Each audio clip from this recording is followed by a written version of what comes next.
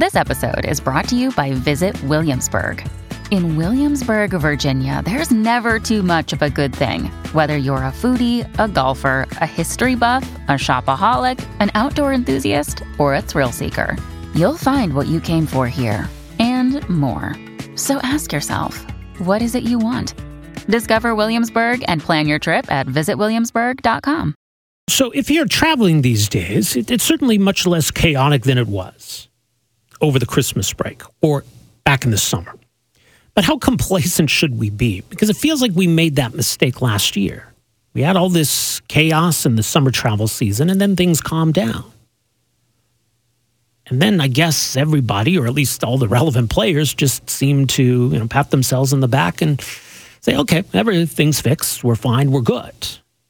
And then we got the travel chaos over the Christmas season. And now that's calmed down. And are we doing the same thing again here? Sort of patting ourselves on the back and saying, okay, we dealt with that, we're good. Like, have we actually learned the lessons of these past two bouts of chaos? Or are we due for a few more? We've got spring and spring break approaching, and then after that, summer and all the rest. How many more times are we going to have to go through this? There's an interesting piece up The Conversation, also in the National Post, sort of exploring this.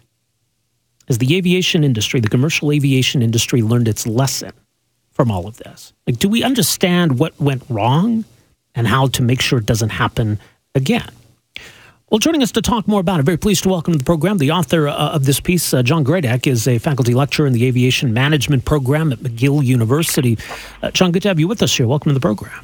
It's my pleasure. Thank you.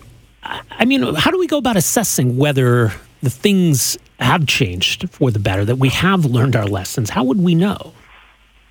Well, I think that, the easiest way for us to really figure out, have we, in fact, got ourselves lined up for a summer of chaos or a summer of success, is really looking to see what the airlines have got as an operating plan for the summer. And it is not an easy thing to do, of course. It requires some digging around, but my analysis and my view of what the summer operating plan looks like is that we are probably going to be into another situation of chaos for the summer.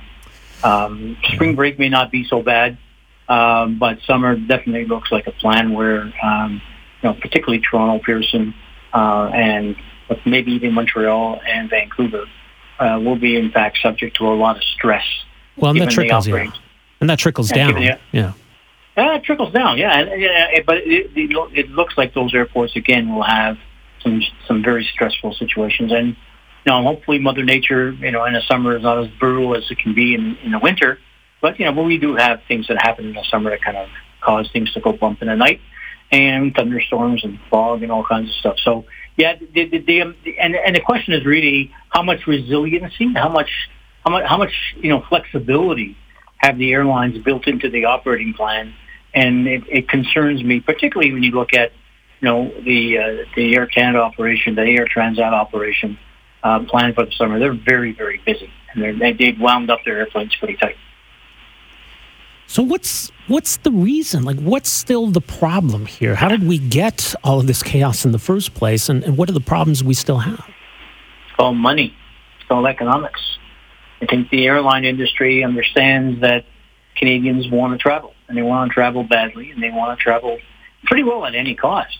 So however you decide to basically create your operating plan for the summer, like, you look at typically, what does a summer peak look like? Summer peak typically starts around mid-June, just before everybody breaks for the school holiday, and it goes through about mid-September.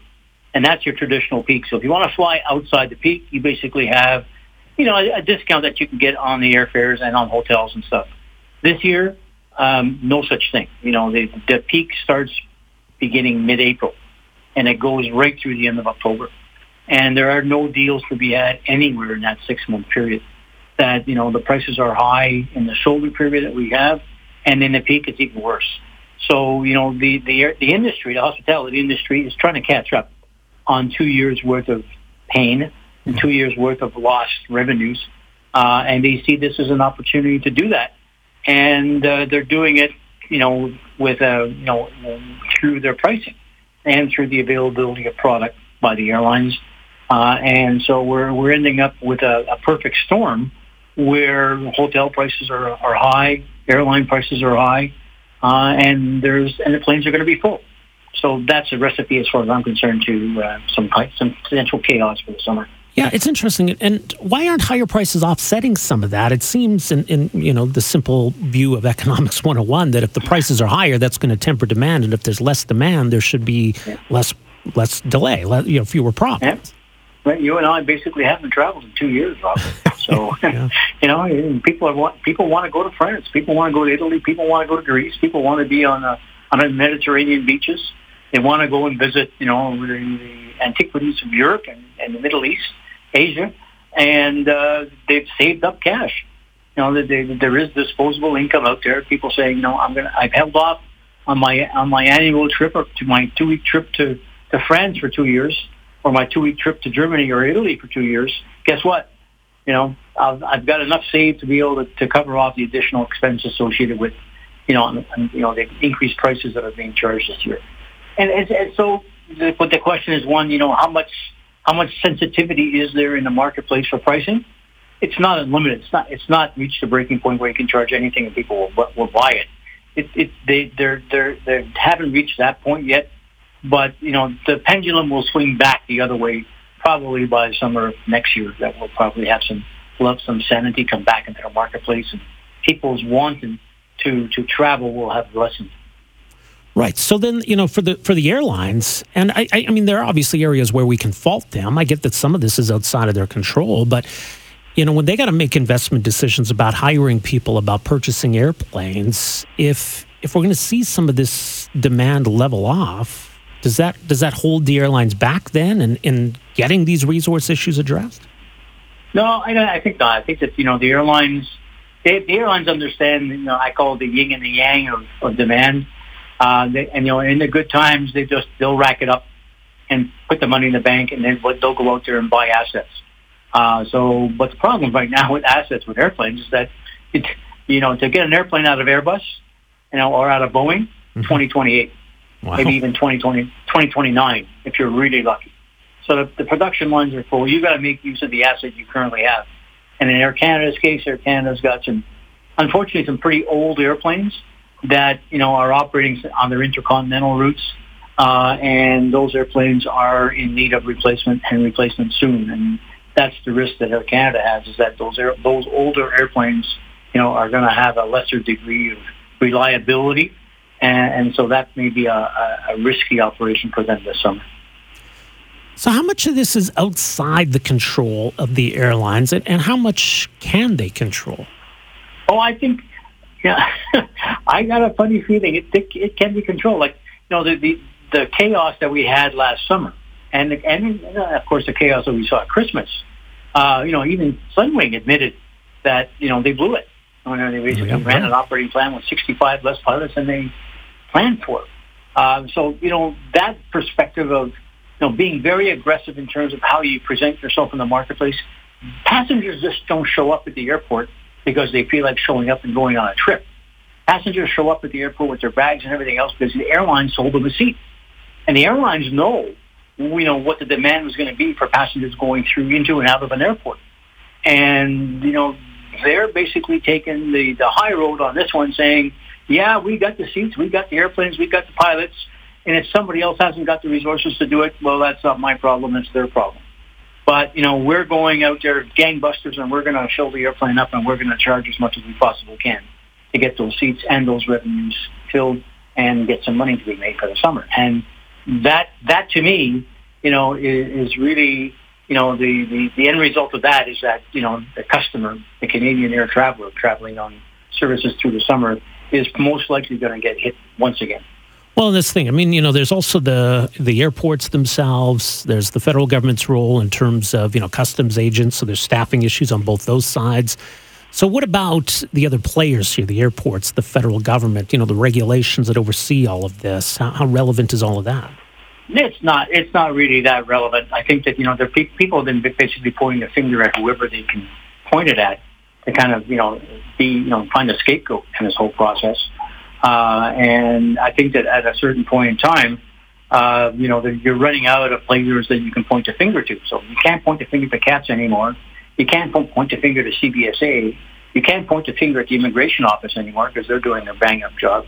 There's no more vaccination. There's no more, Right. Your IPAN app is very optional. Mm-hmm. So, I think all the impediments that people were trying to find last summer are taken care of. So now we have to basically say, okay, there's only, a couple of things left to be dealt with. And when you're the airline and you're driving all of this traffic and all of this volume into the airport, that to me is something that, I'm not sure whether regulation is the answer. I don't think so. I don't want more regulation. We've been there before. Yeah. And we came out of deregulation in the early 80s. Let's not go back down that road again. But there has to be an alternative plan, and whether that's the industry policing itself, which can be done, which has been done around the world, the industry has to basically understand that you cannot put more stuff out there than there is capacity to handle it. And unfortunately, that message has not sunk in. How uniquely Canadian is this problem? Are we seeing these issues in other countries? Oh, yeah, you're seeing it. I think that, it's really funny just to watch our friends south of the border, and watching how the behavior is happening down there. I think in my piece, I talk a bit about what Buttigieg is doing, the U.S. Secretary of Transportation, and, the equivalent to Mr. Alghabra, and he's being very aggressive in terms of saying, if you guys don't fix your schedules to make sure that you are able to fly what you've been proposing to fly, I'll go in there and I'll fix it for you. And, we don't have that mindset here in Canada. So, and even the airlines themselves, like, Mr. Scott Kirby, the president and CEO of United Airlines, has been saying, the airlines have been shooting themselves in the foot because they put too much capacity out there. So there is a recognition south of the border that, maybe we swung the pendulum way too far, that we're causing the system to fall apart. And we need to have another look at it. So the resolution is really still outstanding. How do we police it? How do we make sure that whatever's being offered can be flown with a high degree of integrity? That's a good question that we have to answer between now and the summer. All right, well, we'll see what awaits us in the weeks and months ahead here. John, appreciate your perspective on all this. Thanks so much for joining us here. All right, Rob. Thank you. Have a great day. Take care. You too. All the best. John Gradek, faculty lecturer, program coordinator, supply chain logistics and operation management at McGill University. So his latest for the conversation, it's also up at nationalpost.com on whether we've figured out how to move forward after a couple rounds of chaos. And he says, unfortunately, we should expect some more. Spring might not be so bad, but summer might end up being kind of a repeat of last year. So that's unfortunate, but better to know ahead of time, I suppose.